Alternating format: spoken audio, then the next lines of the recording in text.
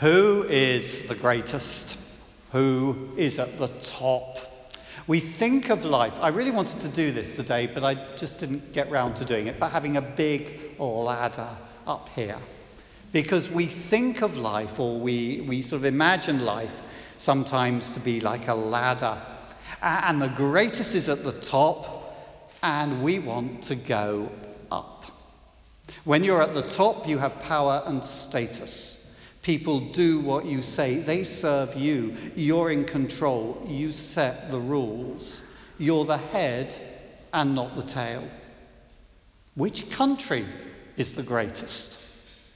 Which country has the most hard power, nuclear weapons or military force, or soft power?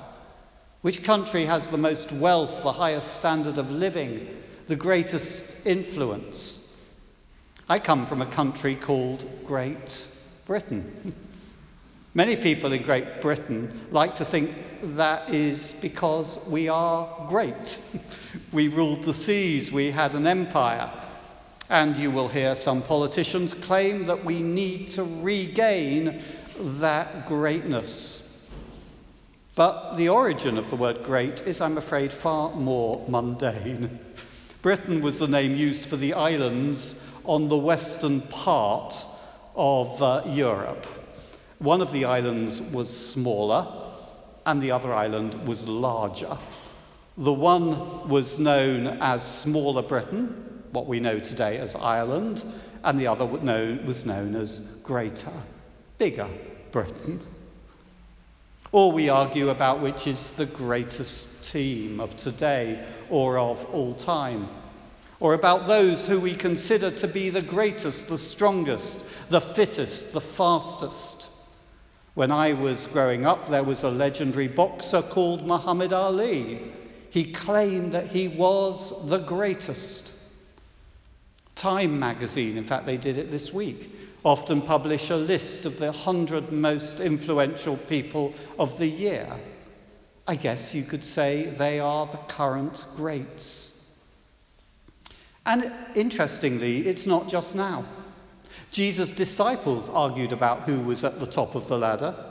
They've been with Jesus for 3 years, and yet here they are arguing about which of them is the greatest. Who's the most important? Who's the most significant? And another of the gospel writers tells us that at the same time James and John were asking Jesus for the top 2 places, top 2 rungs in heaven. And when the other disciples hear about it, they are furious. And let's not kid ourselves, we're no different to them. We also want the top spot. We also are trying to go up that ladder to overtake the next person in whatever category we've chosen to play. I'm the most attractive, the most clever, the most important, the strongest, richest, most influential person. My children are more able than your children. My children have better jobs than your children. Who is the most important, most valuable, most significant person in my place of work, in my office, in my club, in my circle of friends, in my church? And please do not think that priests or ministers are any different. Often when clergy get together, people will ask, how big is your church? How big is your congregation? And what they're really asking is, how seriously should I take you? Because obviously, the bigger your congregation, the higher up the ladder you are. The bigger your church, the higher up the ladder you are. And I'm ashamed to say I used to love boasting that in the UK I was vicar of one of the largest parish church buildings in the country. It's very sad and a bit pathetic. It's rooted in deep insecurity. And the tragedy is that pride, and the flip side of pride, envy, kills. It burns you up and it destroys others. We look at that person further up the ladder and we resent what they have, especially if they're like us. And we want what they have. And that envy poisons us and destroys relationships. James in chapter 3 writes about it. He mentions envy in verse 14. He warns us that this is nothing to be proud about. Instead, we need to be honest and confess it. In verse 16, he tells us that envy leads to disorder and wickedness. It's so true. When we envy someone, we want bad to happen to them, really. We're wanting to hear that they've fallen, come down a peg, a rung or two. We love to hear gossip about them, and we're not above spreading gossip about them ourselves. And in chapter 4, he tells us that coveting, it's another form of envy, is at the root of dispute, conflict, even of war. And in chapter 3, verse 15, he says of envy, he says of the scramble to get to the top, that it is devilish wisdom. So how do we deal with all of this? How do we cope with envy? How do we cope with that desire to go up and push others down? Well, James has some suggestions for us. He tells us to seek wisdom, true wisdom, wisdom from above, God's wisdom. He tells us that if we lack wisdom, we should ask God for wisdom, but ask in confidence, trusting that God will give it to us. I used to think that asking for wisdom was asking for specific guidance, the wisdom to know what job to do, what to study, where to study, who to go out with, who to marry, where I should live. Or maybe we think that asking for wisdom is asking God to help us solve all problems. In the Old Testament, Solomon was known for this kind of wisdom. And so we pray for wisdom to make right decisions so that we can become wise like an owl. But the wisdom that James is writing about is slightly different. Yes, it helps you become wise and it helps you make right decisions, but it is more than that. James 3 verse 17, but the wisdom from above, the heavenly wisdom in contrast to the devilish wisdom that leads to envy and selfish ambition. The wisdom from above is first pure, then peaceable, gentle, willing to yield, full of mercy and good fruits, without a trace of partiality or hypocrisy. I love that. That's a verse I would recommend that you learn. It's a verse we should repeat to ourselves when out walking or on the metro or when we're awake at night. We repeat it, we take it deep into us, and then we pray it. We ask God to fill us with this divine wisdom. And Jesus also has some advice for us, but Jesus is far more radical. Because imagine that ladder going up there. What Jesus does is he turns the ladder of greatness, the ladder that leads to envy, upside down. Or rather, Jesus turns our standards upside down, so that what we think is at the top is in fact at the bottom, and what we think is at the bottom is in fact at the top.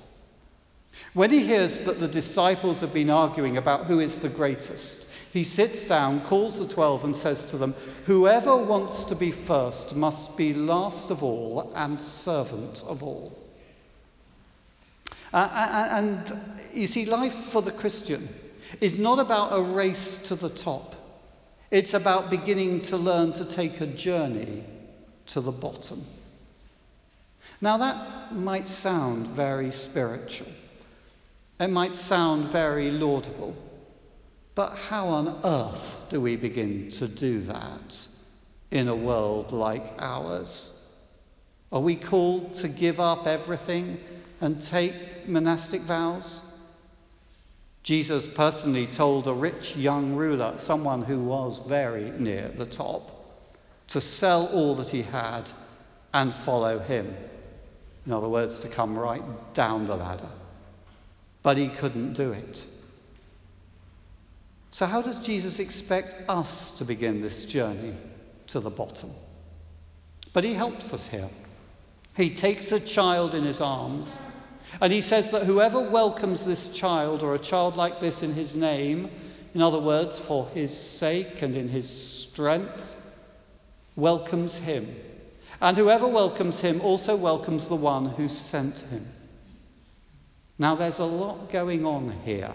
He is not, and I repeat, he is not saying here that we need to become like little children. He says that in chapter 10, but not here. He says here that we need to be people who welcome children. The point here is that children have no status. They're insignificant in the game of trying to reach the top. They can't give you money. They can't write you a reference. They give you no street cred. Nobody is going to be impressed if you tell them that you know little Amy who is 4 years old. And so Jesus is saying, if you want to change, if you want to start living life by God's wisdom, by God's standard, and not by the devil's wisdom and the earth's standards, then you begin by welcoming the most insignificant people. The ones who can give you no status, no power, no money, no influence. The ones who can't advance your career, who can't give you money, who can't make you particularly look good. This, I guess, is the wisdom that is without a trace of partiality, says James. Welcome them, be pleased to see them, open yourself to them. Include them insofar as you can in your community, in the community of faith, in your decisions, in your life. Look at how you can serve them for Jesus' sake. It's the consistent teaching of Jesus. He says, when you give a dinner party, don't invite the rich and the influential and the people who can further you and help you to go up. Invite, he says, the poor, the lame, the outcasts, the people at the bottom. You see, if we associate with people at the bottom for Jesus' sake, we will actually find that we're going down rather than up. And when we welcome them, we welcome Jesus, who identified himself with them, when he emptied himself of all the sort of things that we call great and hung naked and powerless on the cross. And I also suspect that as we spend time with those who are the least powerful, who are in our terms on the lowest rungs of the ladder, we'll begin to realize that life is not about climbing the ladder, but that life is about God, and it's about communion with God, and it's about love of each other. That life is not about getting, but giving. It's not about seeing who will serve us, but who I can serve. And when we start to see that, what happens to envy? You cannot envy the saint, and I put the saint in inverted commas there, the one who is very near the bottom of the ladder, the one who may be ridiculed, who has nothing, the one who has begun to serve people in Jesus' name, but who is also full of freedom, of joy, of naked dependence upon God, and who is being filled with the love of God. You cannot envy them, but maybe we can aspire to become like them. So don't look up, look down. Welcome in the name of Jesus the children, quite literally, welcome children, but also welcome people who are like them with no status at the bottom. Because at the very, very bottom of this ladder, we see Jesus, crucified for us, who died for us to bring us back to God, hanging on a cross with arms open wide, welcoming us.